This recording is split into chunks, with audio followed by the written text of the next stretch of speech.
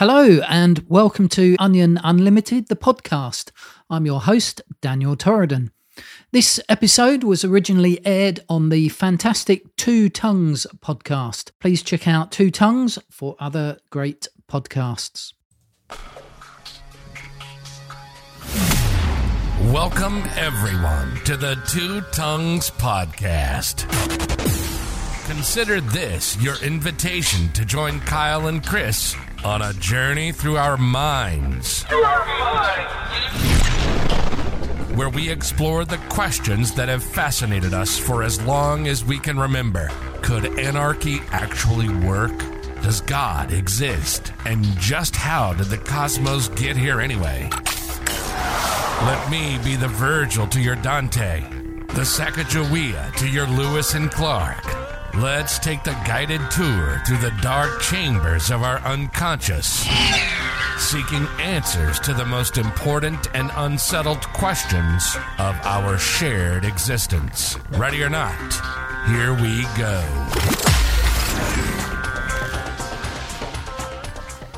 Here we go, indeed. Here we go.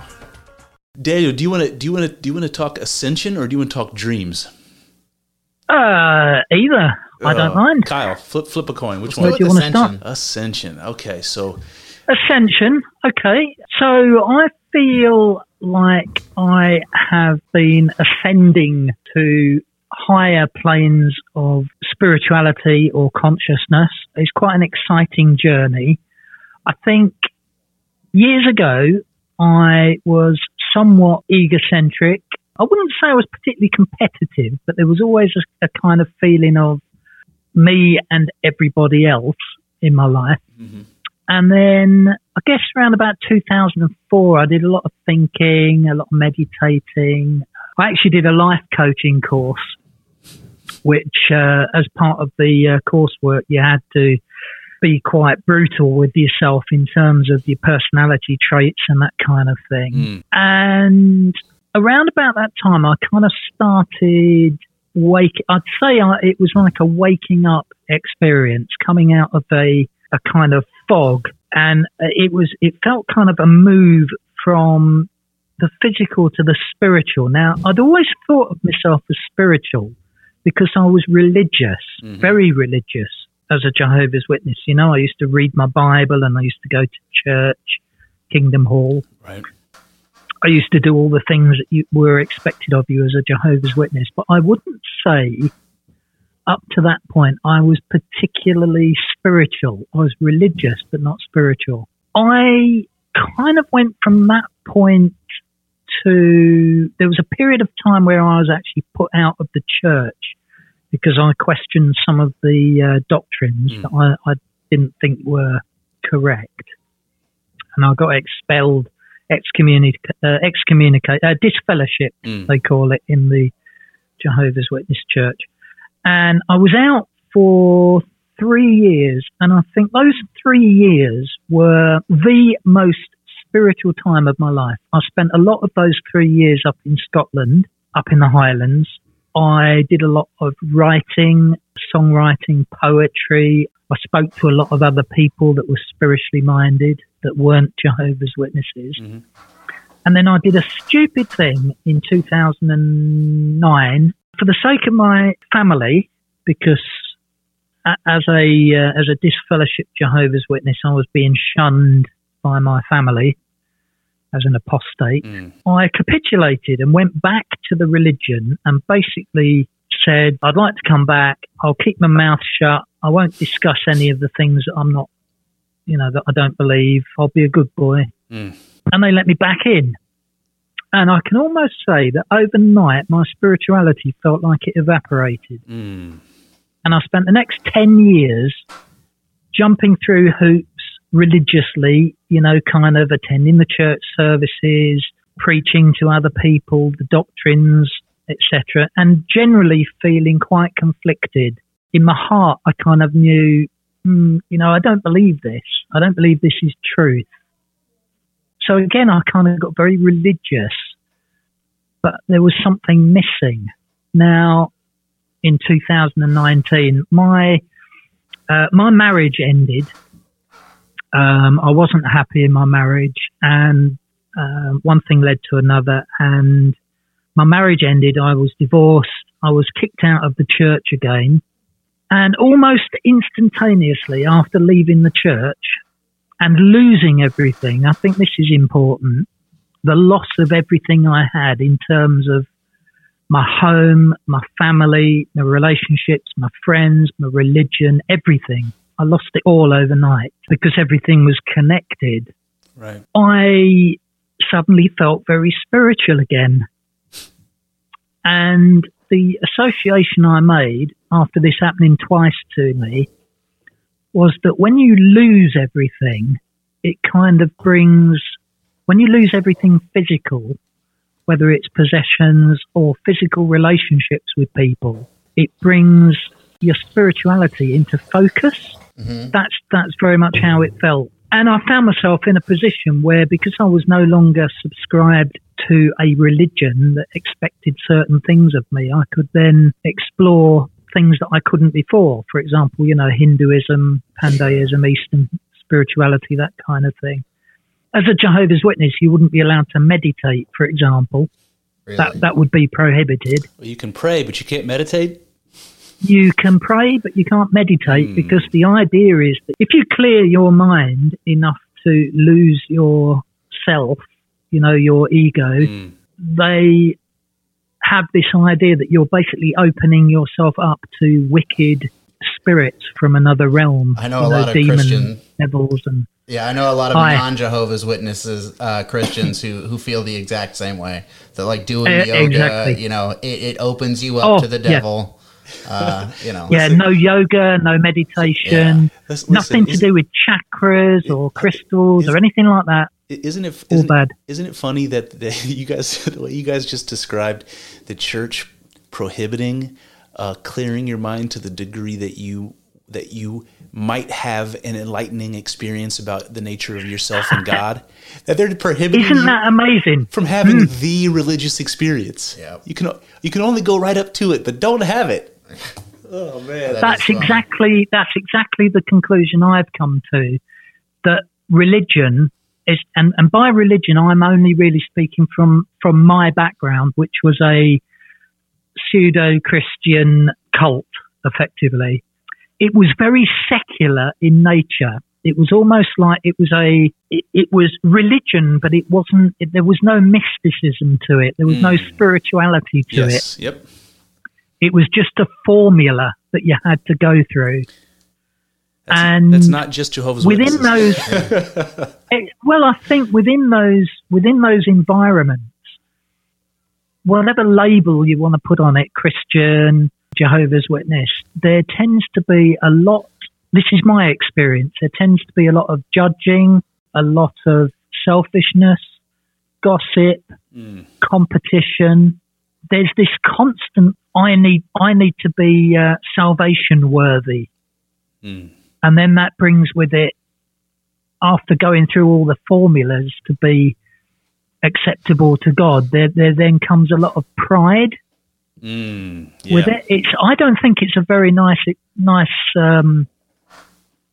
environment to be in. It's certainly not a spiritual environment to be in. And like I say, as soon as I left that environment, it was like a spiritual cap had been taken off me, and the spirituality started to flow again. Yeah. So does that come in the form of like being allowed to, I want to say ask questions, but ask yourself questions, being allowed to pursue ideas and paths that trying to stay in the JW box was preventing you from being able to explore? When you say the cap comes off, what do you mean? How would you illustrate that? So within the Jehovah's Witness environment, you are pretty much only allowed to read Jehovah's Witness literature. Everything is very much scripted for you. So, you go to 2 or 3 meetings a week where the doctrine is given to you, and it's presented in such a way. They have publications, books and magazines with the Jehovah's Witness doctrine in. So what you do is you read it before you go to their meeting, to their church service. When you're at the church service, someone will read it from the platform, and then they will ask scripted questions based on what you've just read. Oh no. And then in the audience, you put your hand up and you're asked, Daniel, and I would then repeat what we've just read in the literature. And then the person conducting the meeting would say, yes, very good, excellent, next question. There's a lot of repetitiveness. It's kind of mind-numbing. It is brainwashing, effectively. Whereas when you leave, all of a sudden you realise, do you know what? I can actually read the Upanishads or the Gitas, the Hindu Gitas. Yes. Or I can sit and meditate for an hour, or I can read about chakras. All of these things are things that you would never be able to look at before. It's a very sheltered, closed life. And what's that experience been like? Because what you're describing is like coming up out of Plato's cave. That's what you're describing, and that's and that is ascension. Obviously, climbing up out of the cave. You used to see just the shadows. Now you're approaching the entrance to the cave, and you see the sun. And what is that experience like? When those shackles are removed. I know you said when you had your first hiatus from the church, how spiritually fecund that was for you. So one word.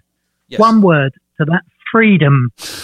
Nice. It's a big word. Absolute, total freedom. Freedom to think, freedom to choose. Well, now I understand why they can't have a guy like you around. You got that kind of manufactured, boxed in. They can't have people like you around asking questions, exactly. And making people think things. Exactly. So people like me are, and I'm not alone. There are many, many like me. There are thousands at the moment leaving Jehovah's Witnesses. The more control they try, the leadership. Particularly, the more control they try to exert, particularly when it comes to thought control, the more people are waking up to it. The sad thing I see is, I would say probably 80 to 85% of people leaving religions or cults become completely atheist in terms of there is not even so much there is no God, but the idea that there is nothing beyond the physical realm. And I think that's sad. I think religion has done a big injustice there. It's kind of killing people's innate spirituality. Yep. And they've got this weapon of materialist science once they leave to kind of bash the idea that there is anything else. Like they come out. I think a lot of people come out of religions because of dogma and things that aren't spiritual at all, and then they go out and they start exploring their other options, and like I said, they come into contact with this materialist science that everything is just matter. That I think that just it definitely ruins people's spiritual capacity. It did mine for a long time, for sure. So yep, I agree. Yep. I don't think I'm going to become a Hindu by any means, but when I look at Hinduism and Buddhism, Eastern spirituality in general, it doesn't feel to me like religion. Hinduism doesn't seem so much a religion, more of a philosophy to me. Whereas Western so-called spirituality are very much religions. I don't know if that... I definitely want to talk about that because I want to get into Hinduism. The thing that comes to my mind, is I'm just getting these images that religion takes something that we would call spirituality, that you might call it something like shamanism, or something like what Kyle was describing when he was talking about the sacred groves, or something like Stonehenge. Man, I would love to see Stonehenge. Daniel, have you seen Stonehenge?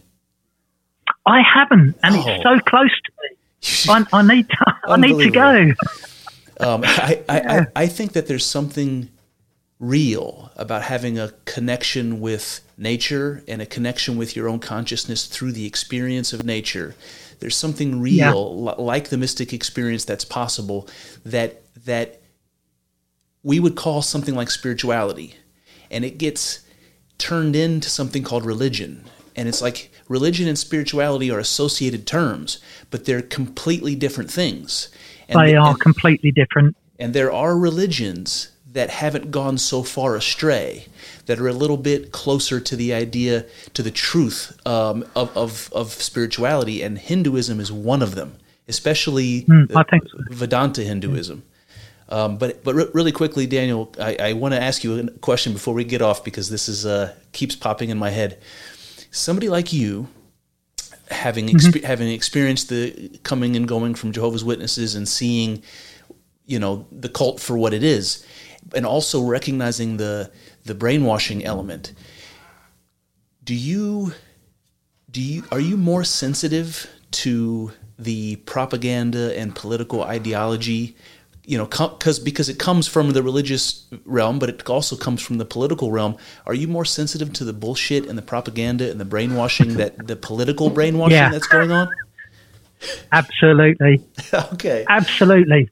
Yeah. I think when you've been in that environment and you wake up, you suddenly realize that the world is full of people that want to control other people. And they all follow a very similar script. They, generally speaking, they offer, first of all, they create a problem, whether that's you're all going to go to hell, or you're going to die at Armageddon, or they create a problem and then they sell a solution. And half the time, the problem doesn't even exist. It's not real. It's I think you see that in politics and religion. You heard it here first, and even in commerce. I think you see it in how many different products are being produced for problems we never realized we had. Yeah. You need to buy this because, I need that, It's funny, Daniel, because I have a professional background in finance, and in economics, the phrase that you often hear is that, if you want to start a business, all you have to do is recognize where there's an opportunity. Wherever responsibility is being abdicated, that's an opportunity for a business. And that makes perfect sense. But it doesn't take into consideration the point you just made, that you can solve a problem, or you can invent a problem and sell the solution. Which one is easier? That is true. Absolutely. And I think as well, a lot of times the problem that is invented is fear-based. Yes. You are scared of losing out in some way, whether that's your life or your reputation or money or whatever. They introduce a fear, which is very often an irrational fear, and then sell you the solution. If you come to our church, or if you invest with us, or buy this product, you won't need to fear anymore. Or if you vote for our party, yes. Vote for our party, you won't need to fear anymore. Exactly. Everything will be fine, Boy. I think sometimes I've kind of wished I hadn't had the background I've had, because it's been extremely painful exiting from it, and I've lost everything in terms of friendships, and my children is the biggest thing. I have no contact with my children anymore, and it all comes down to a difference in beliefs, because I no longer believe the same things as they do. I'm viewed as a danger. I've wished I didn't have that background, but then at the same time, it has in some ways proved to be a blessing, because I feel like I've kind of woken up to a lot of things, whereas before I was kind of walking around with a blindfold on. Right. They say ignorance is bliss, don't they? They sure do. And they're not wrong. Yeah. They're not wrong. They're not wrong. I've thought I'd like to go back to having never asked any questions or, probed the edges of what seemed to be reality at the time, but I did, and I can't change that. No, I'm can't. where I am now, so. You ate the apple. Yeah, you ate the apple. Yeah. So let's circle back to Hinduism for a second, because we were talking a little bit about it being maybe more palatable because it comes across as more of a philosophical doctrine than a religious doctrine, and I think by that you mean, it's less of a you have to believe X, Y, and Z or else, kind of a situation. What was it about Hinduism that appealed to you? What was the first thing? I mean, what sticks in your mind, or what were the ideas that appealed to you about it? I want to get your. Okay. Well, this is a tale that will make you smile as well. I was a Jehovah's Witness at the time. This is going back a few years now. Jehovah's Witness, and I don't know if you've ever seen have you seen those carts, like trolleys that they stand with giving out literature? You stand up on They them? go down to like the town. They go down to the town centre and they'll stand there with it's like a trolley with loads of books and magazines on it. Yeah, yes, okay. Yeah. Yep. So I used to do that every Tuesday. I used to spend 8 hours standing in Sheffield, one of the cities nearby. Pretty much no one was interested. But, it was all part of my religion, so I did it. A guy came up to me and he was a Hindu. Lovely guy. Got chatting with him. And I was just fascinated by his outlook on things. He pointed to a tree and he said, that tree is God. Yes. And then he pointed to a pigeon and he said, that pigeon is God. Yep. And then he pointed to me and he said, you are God. Yes. And I am God. Yes. And I was like, wow, that's profound. And he invited me to go down to, he had a little stall on one of the markets a bit further down. So during my lunch break, I sneaked away from the Jehovah's Witnesses and I found this guy, and he gave me a copy of the Ashtavakra Gita, and I read a section of that. I'll just read it. It's very, very short. Sure. It says, I am the infinite deep, Yes. in whom all the worlds appear to rise, beyond all form, forever still, even so am I.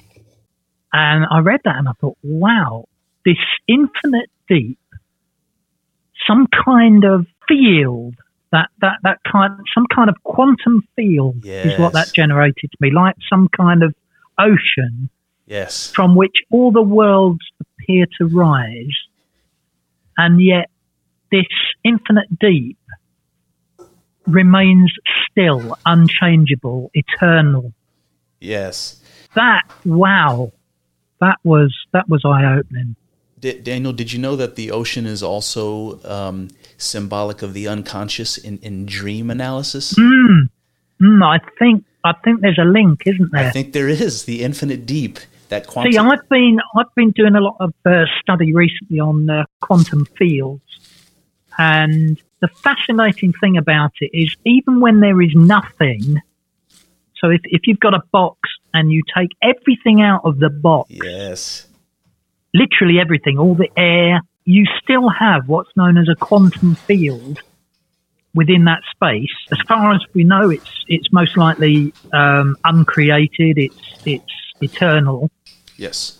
And this field, like a kind of wave, produces little packets of energy which then kind of crash over each other and become particles of matter. Is that vacuum energy, Daniel? So, pardon? Is that what they call vacuum energy? I think so. Basically, if you've got nothing, something will always arise from that nothing. It's amazing. And that just got me thinking that I can't prove this, but I suspect that underlying field is probably what the Hindus were speaking of when they talked about the infinite deep from which all the worlds arise. I love it. I think that field is most likely conscious, or has the ability to produce consciousness at least, and that is what I would think of as source from which everything comes. This is why I say I don't think when you look at Hinduism, I mean I'm only kind of very early looking into Hinduism, but I don't think it's so much a religion as a philosophy, and I think it's very scientific. It fits with what we are starting to learn about the way that quantum physics works. And that makes you wonder how they could have articulated those things that they did. It does. I mean, that's completely baffling. When it takes quantum mechanics to make sense of the Upanishads, you have to ask yourself, what in the hell is going on? That's amazing. That's amazing. Yeah, it is, isn't it? So, see, I would call that true inspiration. Whoever wrote that was connected to something greater than themselves. Absolutely. So while we're talking about the Upanishads, I have a couple that I can read to you, and we can talk about if you want. Please. I sent you a photo of the copy of the Upanishads that I have, and you were like, nope, you can't find it in the UK, period. So I'm going to read to you some of the ones that I first read that blew my mind. And while I'm doing this, I also want to mention there's another book, if you haven't read, you absolutely should immediately. It's called the Tao Te Ching. It's the holy book of the Taoist religion in China. Are you familiar with that one? I think I may have just downloaded that. Okay. Not so long back. You will. I'm reading a book at the moment called The Divine Matrix. So when I've finished reading that, I'll probably move on to that. Okay, good. I want to ask you about the Divine Matrix also. But yes, it's one of those things. It's very easy to read. The passages are written in a very poetic way, and I think you will appreciate. And very similar. Many of the passages are very similar to the Upanishads. But okay, all right. I'm going to read a couple of these for you. And I would love to be able to pronounce the names of the Upanishads, but I'm not even going to try. So I'll just preface this by saying the first thing I learned about Hindu beliefs that kind of struck me as powerful is an idea that's really not unfamiliar, and I don't know why it would have made such an impact on me. It's the idea that there's a spiritual essence behind everything, and the spiritual essence behind you, your soul, is called Atman in Hinduism, and then the spirit, the grander God version, the thing behind the cosmos is something called Brahman. So you've got Atman and you've got Brahman. It's like the personal soul, the individual soul, and then the universal soul. And when you die, or when you're born, or when you die, you're basically being recycled. Your soul, your Atman, goes in and out of Brahman, in and out of Brahman. It goes into Brahman and into the world, into Brahman, into the world, that sort of thing. So that's the idea of reincarnation, in a nutshell. And the idea that there was this connection between your soul and God, that idea blew my mind. It's like, as a Christian, you're taught you have a soul, you have a spirit, and it's holy, and it's the thing that causes you to be alive. But never does anybody say it's also the thing that God is. Nobody ever says that, and that's the part that makes the hair stand up on my arms. By the way, Daniel, if that Hindu gentleman that introduced you to the Upanishads and said that the bird is God and you're God, if he would have said that to me, especially when I was a teenager, I'm just picturing. I don't know what you guys have in the UK, but in the United States, we have these people that will hang out at shopping malls or public places, and they're recruiting for the military. And their job is to make the military sound really awesome to a bunch of teenagers, so that they will blindly sign up. That happens here, and that's what it reminded me of. If that Hindu man would have came up and said, "The bird is God and you're God," I would have been stoked. I would have been following him to the ashram. I would have been on my way. I've been shaving my head. Okay, all right. So all that leading up to this. So here we go. Here's the couple of Upanishad passages. First one goes like this. One should meditate on mind as Brahman. Okay, so Brahman you can think about as God with a capital G. One should meditate on mind as God. Okay, it doesn't get any more panpsychic or pandeistic than that. Meditate on mind, on your consciousness as God. As God. I am. Exactly. All right. Here's the next one. The next one, it goes like this. He is a wise man who sees all beings in his own self, and his self in all beings, thus realizing the unity of existence. Wise is the man who sees all beings in his own self, and his self in all beings. That's the oneness. That's the oneness that the mystic experience describes. Here's another, Daniel. He who understands vidya, and that means the changeless reality, and avidya, yes. that means the universe. So I'll read that again. He who understands the changeless reality and the universe, both together, conquers death through the knowledge of the world, and attains immortality through the knowledge of God. And that makes the hair stand. Oh yeah. That makes gives me goosebumps. I got them too, man. I think our goosebumps are quantumly entangled because I've got them too. I never got that feeling from religion. Well, there you have it. This is on another level, isn't it? Absolutely. At the same time, though, Daniel, let me do this to you. That last part where he said, through knowledge of the world and attains immortality through knowledge of God. Achieves immortality through knowledge of God. Now I'll read you another passage. This one's from Timothy. And which now has been manifest through the appearing of our Savior Jesus Christ, who abolished death and brought life and immortality to light through the gospel. Or the book of Revelation, which says, he will wipe away every tear from their eyes, and death shall be no more. So you have a promise of conquering death that you hear in the Bible. And when you compare it to the Upanishad, who promises that knowledge of God will allow you to conquer death, then I start to think about my own religious background a little bit differently. Then I'm thinking to myself, maybe there was something to these biblical passages that I didn't see. What do you think? I agree. So when I was a Jehovah's Witness, it was drummed into me that we were the only organisation on earth that understood the Bible or could interpret it. All the mysticism was sucked out of it.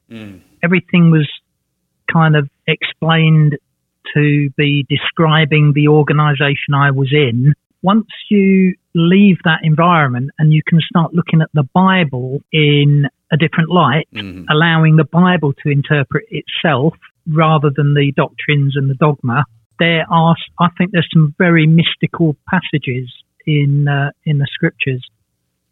Absolutely. And I did not appreciate that when I had my first mystic experience back in 2019. I saw things so differently for the first time. And in fact, what comes to my mind, and I wanted to talk about this in a different context, but the story of Jesus being baptized by John the Baptist. And it's just really short. It goes like this. This is in Matthew 3. It says, when Jesus came up out of the water, heaven was opened, and he saw the Spirit of God descending like a dove and alighting on him. And then a voice saying, this is my own son. All right, so you've got this mythical story, real quick, just 1-2 sentences, and it paints this beautiful picture, and you can imagine all these Renaissance paintings of this picture of Jesus being baptized by John the Baptist and coming up out of the water. And I would have read that and thought, that's a flowery, poetic way of trying to make this metaphorical point in this gospel. It has something to do with manipulating the people reading it. It has nothing to do with spirituality. Then I have a mystic experience, and it feels like the Spirit of God coming out of the sky like a dove and saying to me, you are my own, So that's sort of along the same lines as what you just said. It's like, go ahead. Yeah. Well, this is interesting because Christians speak of, or many Christians speak of the born again experience. Yes. Where they receive the Holy Spirit of God and they are born again and become a child of God, etc. Within the Jehovah's Witness Church, they do believe that, but they believe it's a very limited number of their membership that get that experience. They interpret the Revelation scripture where it talks of 144,000 bought from the earth. They say there are only 144,000 Christians. And you were one of them, that right? receive. Well, for the most part, Jehovah's Witnesses are not. I mean, there's 8 million of them, and they say in all time there's only ever been 144,000 of these anointed ones. All of the leadership, interestingly, claim to have had born-again experiences, but to me they seem extremely unspiritual people. 2004, when I had my spiritual awakening, that was the only framework I knew. I didn't know what was happening to me. Things were opening up to me in the scriptures, in the Bible, in other spiritual literature, and I interpreted that at the time as being born again, as a Christian, as a child of God, becoming one with Christ, one with Christ's body, and so forth. And as a Jehovah's Witness, I pretty much lived my life believing that, which wasn't very popular because it kind of put you kind of in a very small, almost elite group. Yeah.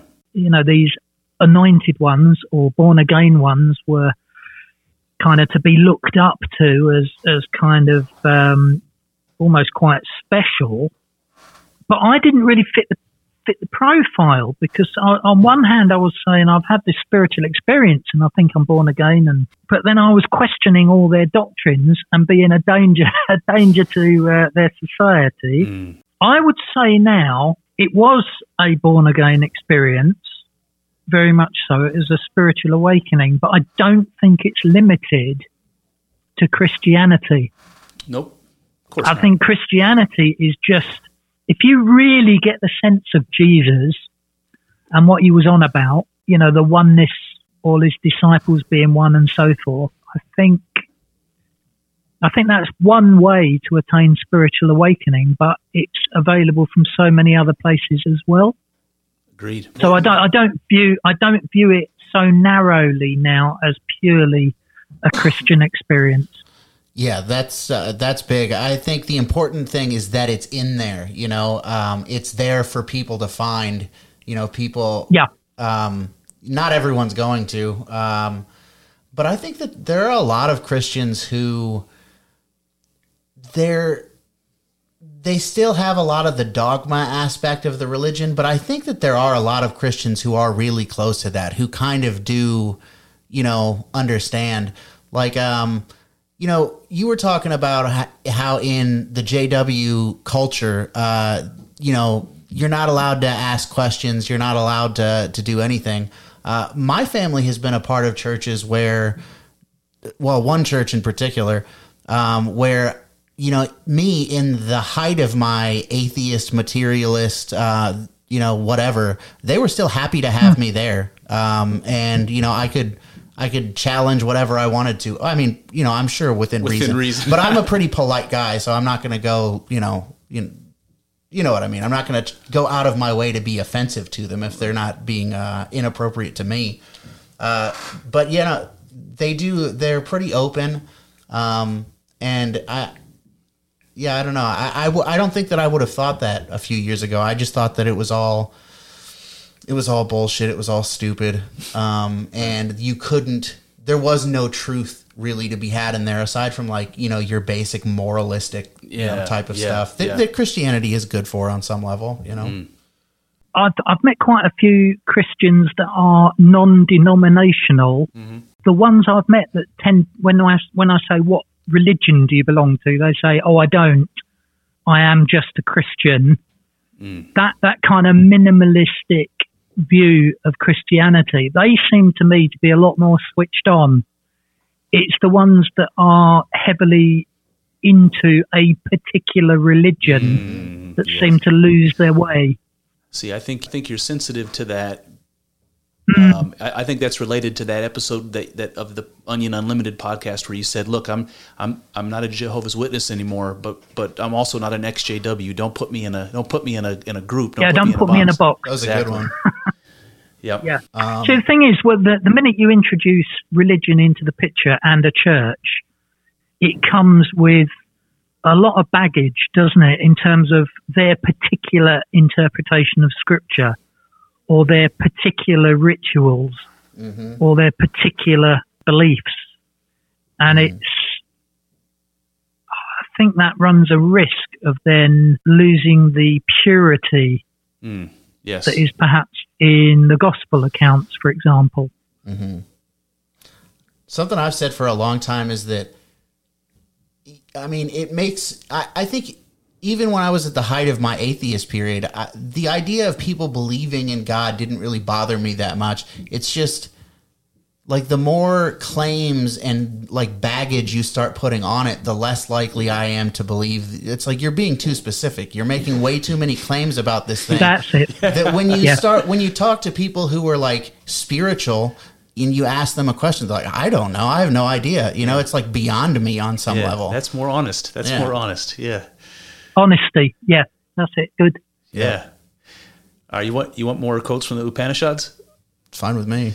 Daniel. Yes, please. Daniel, I've got a couple that I can actually show you a little bit of the contrast between the Upanishads and the Tao Te Ching, maybe to get your interest, to pique your interest. So, I was talking a little bit about Atman being the personal soul and Brahman being the universal soul. So it goes like this: the Atman moves and it moves not.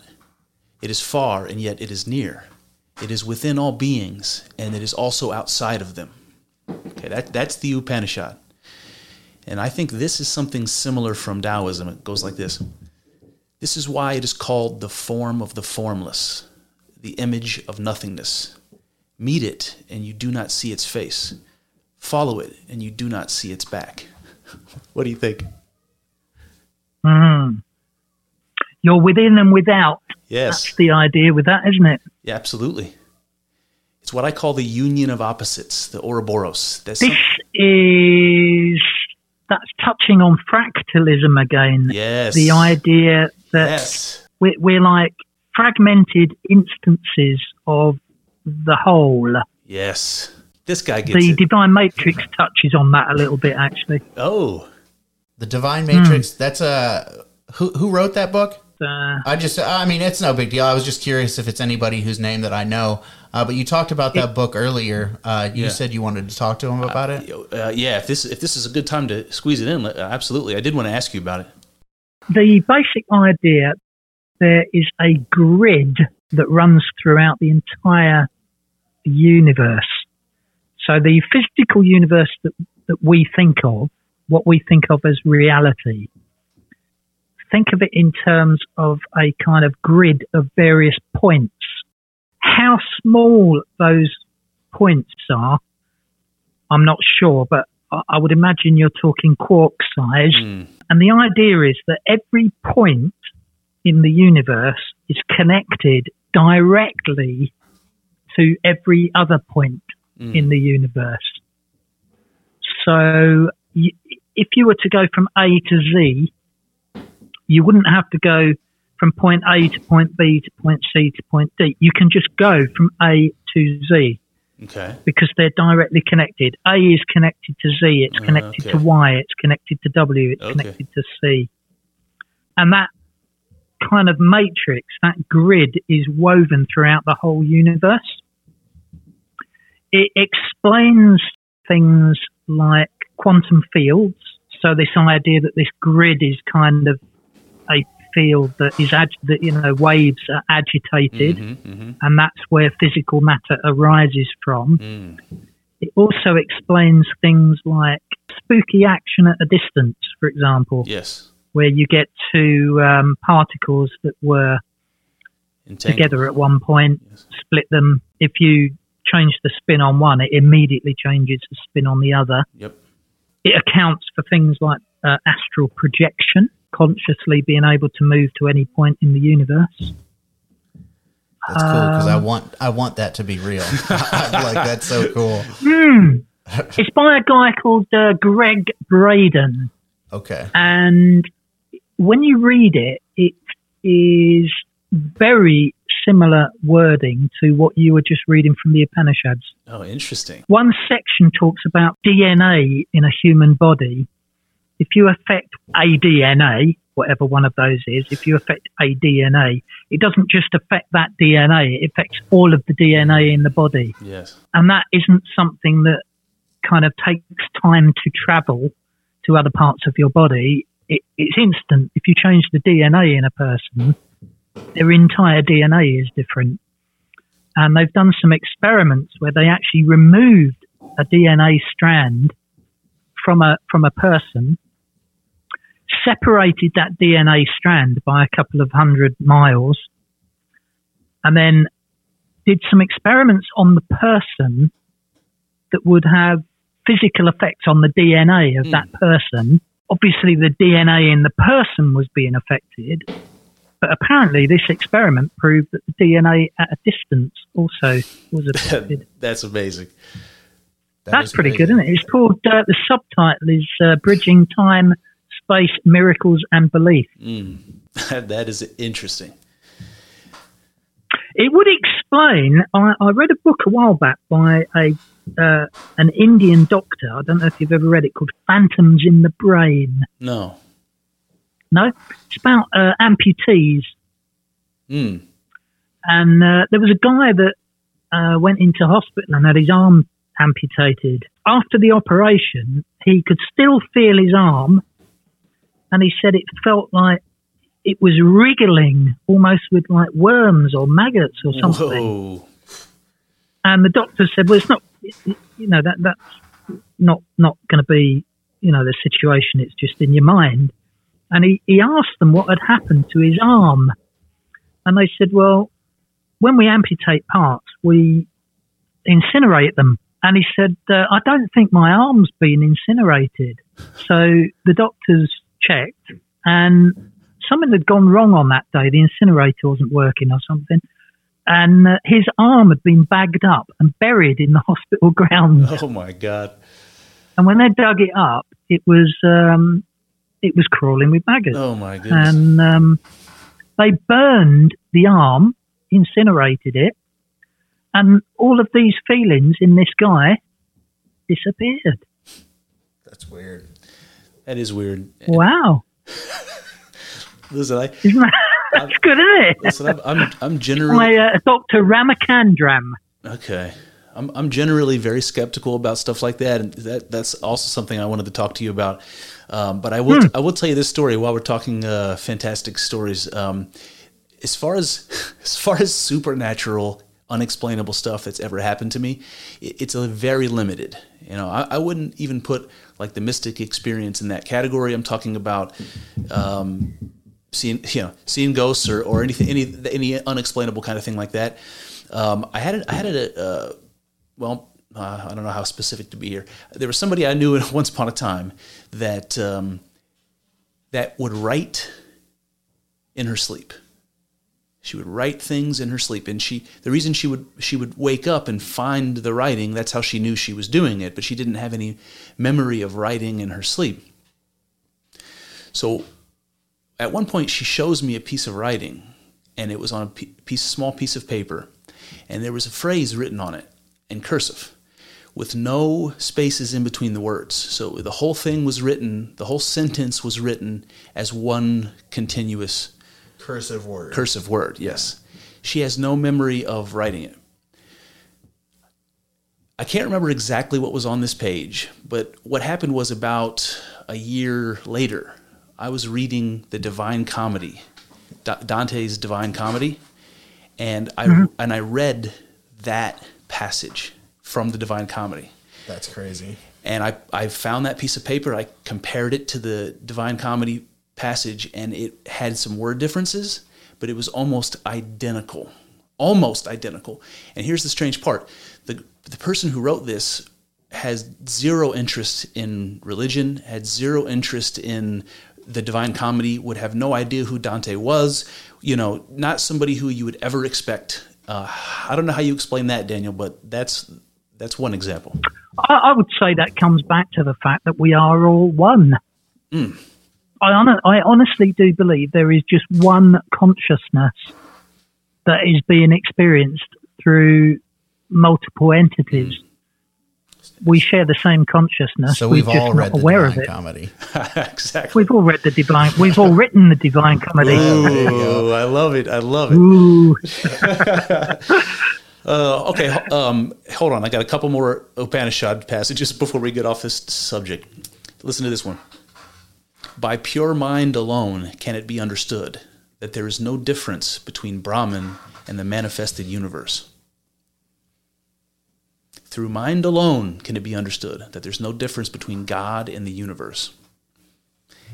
And then this one, it's the divine matrix, the grid. The grid. The quantum field is God. That's it. When Kyle and I talk about it on the podcast, we usually call it the what do we call it, Kyle? We call it the Terminator 2. Oh, yeah. The Terminator 2 substance. I don't know if you remember that movie, but the villain from Terminator 2, he was that liquid metal that could become anything. It's that pure potential that's behind reality. All right, here's one. This one's short and sweet and really good. This Atman is Brahman.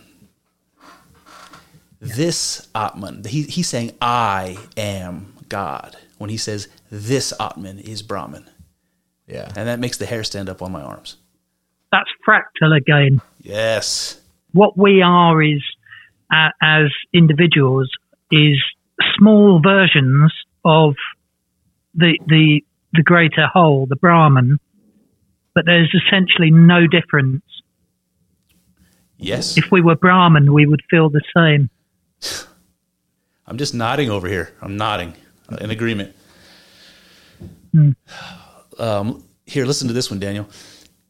This is from the Mundaka Upanishad. It says, as a spider emits and withdraws a web, as plants grow from the soil, and as hair grows over the human body, so does the universe spring out from the eternal Brahman. That's good. I like that one. That's good. Yeah. Oh, boy. Okay. I won't bore you. I've got more, but I won't bore you with them. You said you had a quote by Henry Bergson. Yes. Let's read this one. So I have to say, you remember earlier when I referenced on Twitter sending you that invite thing for that doctor that was going to speak about psychedelics and consciousness.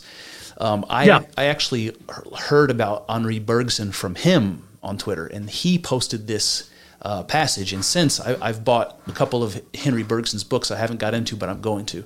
But here's how it goes. It goes like this. The question why anything exists presumes that reality fills a void, that underneath being lies nothingness. This presupposition is pure illusion, for the idea of absolute nothing is like that of a square circle. All right, Daniel, go. Go. That comes back to the quantum vacuum again, the fact that there never is nothing. Yes. There can't be nothing. Yes. Couldn't agree more. And that idea of vacuum energy that you brought up earlier, that you could suck everything out of a space, and as much as possible you can remove everything from a space. And when you do that, you're still left with this quantum field that produces vacuum energy. You can never get rid of it. That there is no such thing as nothing. And at some point, if agitated enough, it will produce particles. Amazing. There's a guy called Neil Donald Walsh. Hey. I don't know if he's written a series of books called Conversations with God. Okay.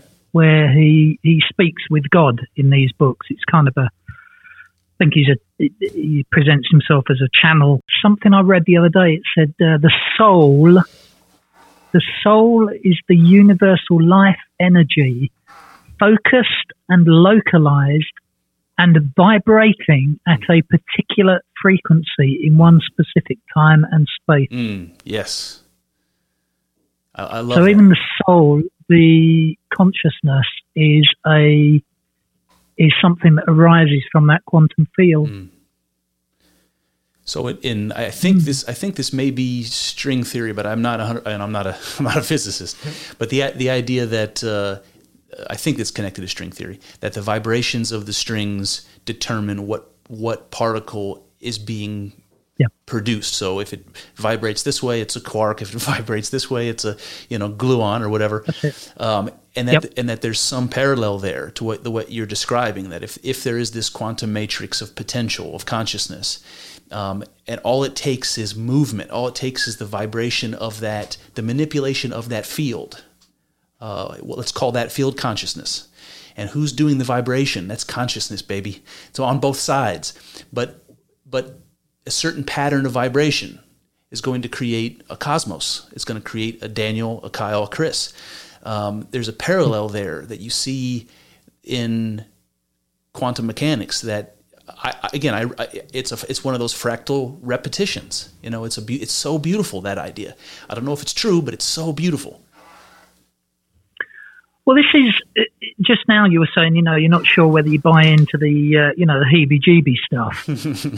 I was discussing this with my girlfriend recently. So she's into crystals. She's doing a course on forensic healing, so energy healing, chakras, all this kind of thing. And on the surface, it all sounds very magical and mumbo-jumbo-ish. Yes. But in discussing, she's way more ahead of, she's got a natural affinity to this sort of thing. She actually views many of these things as scientifically explainable. It all comes back to the quantum field, the energies that are flowing through the universe. So, when you speak about things like the spooky action at a distance and amputees' arms and all these sort of things, there's a scientific explanation to it. It's not quite so strange as it seems on the surface. Would you say under that lens that somebody like, the ancient pagan, Celts or something over in your neck of the woods, going out and doing their ritual magic, do you think that they were also tapping into the quantum fields through their consciousness, perhaps as the bridge? I think they probably were, yeah, because you think about what they were doing. A lot of these people were in nature. They were most likely using some psychedelics of some kind, I would imagine. They're definitely smoking something, weren't they? They were indeed. Yeah, I would have said they're probably connecting to some kind of universal consciousness or field. Absolutely. I think when you look at any of the kind of mystics and sages and prophets, visionaries, all those kind of people that have come before us, they're all of them are connecting into something on a higher level. They all basically say the same thing, don't they? Isn't that interesting? Yeah. Whether it's Jesus or Buddha or... you compare like Buddha and Jesus, the amount of things they said that were almost identical is... The golden rule is something that runs through all spiritual practices, doesn't it? Yeah, absolutely. That's interesting. So I think that at the core, the root of all religious experience, of all spirituality, you might say, and religion, is an experience. It's either somebody having a mystic experience or something akin to a mystic experience firsthand, or then somebody who's had one trying to explain it to other people. And that's what holy books are. That's what dogma and ritual are. It's trying to reenact and recreate some experience that somebody else had. And that might be a good way of describing that divide I was trying to describe earlier between legitimate spirituality and religion. It's like the spirituality is... I think what's happened, if you go back to 18th, 19th century, even as early as that, ideas like the panpsychism that you've been talking about, that all is mind, it was pretty much the default position even in the West, not just in Eastern spirituality, but even in the West. When we entered the 20th century, there was a rise in the idea that things are only true if you can directly observe them or give some kind of logical proof for somebody else to have the same experience. So these sort of ideas have kind of dropped out of favour, haven't they? But I don't accept that. I don't accept that. I think intuition is still a very viable route to truth. I really do. I don't think you can prove everything to other people. It is very much down to an experience. If you've had the experience, that's your truth. I really do think that. Daniel, that's something that I only learned a few years ago. It wasn't until I had that mystic experience in 2019, because what happened was I started to think more visually after I had that mystic experience. I started to think more in images and less in hard and true and firm and fast ideas. And it allowed me to think more flexibly than I ever had before. And it made me realize all kinds of things, but mostly things that I was wrong about. Like I had previously presumed that things were more structured and rigid than they are. And then I had that experience and realized, oh no, there's way more give to things. It allowed me to think more creatively, and it's been really great for me actually. And it also allowed me to get over some of the objections that I used to have that said if you couldn't prove something scientifically that it wasn't worth exploring, or it could be written off, or it had to be written off. And then I realized after having a mystic experience that no, intuition is a legitimate sense. It's a legitimate sense, and it tells you if you're resonating with the truth. And I just didn't know what that would even meant. Absolutely. And I think the only people that would disagree with that are people that haven't had the experiences. Bingo. Bingo. And sometimes, unfortunately, don't get me wrong, I'm not against science at all. I think science is an absolutely brilliant route to finding truth. But if you decide that is your only way to finding truth, things that can be replicated through experiments and proven to other people, you've immediately gone and shut off a whole other science, haven't you? Absolutely. Intuition. Yeah. Absolutely. All right. So with our last remaining few minutes here, I want to ask you about dreams for two reasons. Firstly, I'm very interested in dreams. Always have been. Always like hearing other people's dreams and trying to psychoanalyze them. As an amateur. So you said you've been getting better at remembering them, writing them down. I have. Yeah. I mean, I have an absolutely fantastic dream life. Nice. I would love you to come and join me in my dreams. I think they're on a level with psychedelic experiences, to be honest. And I've started getting way better at remembering my dreams. What I'm doing now is when I wake up, I immediately write it down, what I've just dreamt about. I think if you leave it for even a short period of time, the dream just kind of fades. Yes. And you can't even remember what happened. Whereas if you write it down immediately, it kind of keeps it there. And I've actually started a dream journal. Nice. On my Onion Unlimited website. Oh, okay, great. It's really out there. Some really weird stuff going on. I keep getting some really repetitive dreams as well. A place that I used to work at, an airport that I used to work at. I fly a lot. I do an awful lot of flying. Interesting. In my dreams. And my girlfriend actually interprets my dreams for me. Ooh, hey. So I tell her what my dreams are each morning, and she spends a bit of time going away and figuring out what it all means. So I'm gonna take a crack at it right now, really quickly. Go on. Dream interpretation. Okay, so you just said you were dreaming about flying an awful lot, and I imagine in different contexts. Flying. And my mind immediately went to ancient Egyptian hieroglyphs. So if you've ever seen the ones that are supposed to represent parts of the soul, one of them is a face with wings.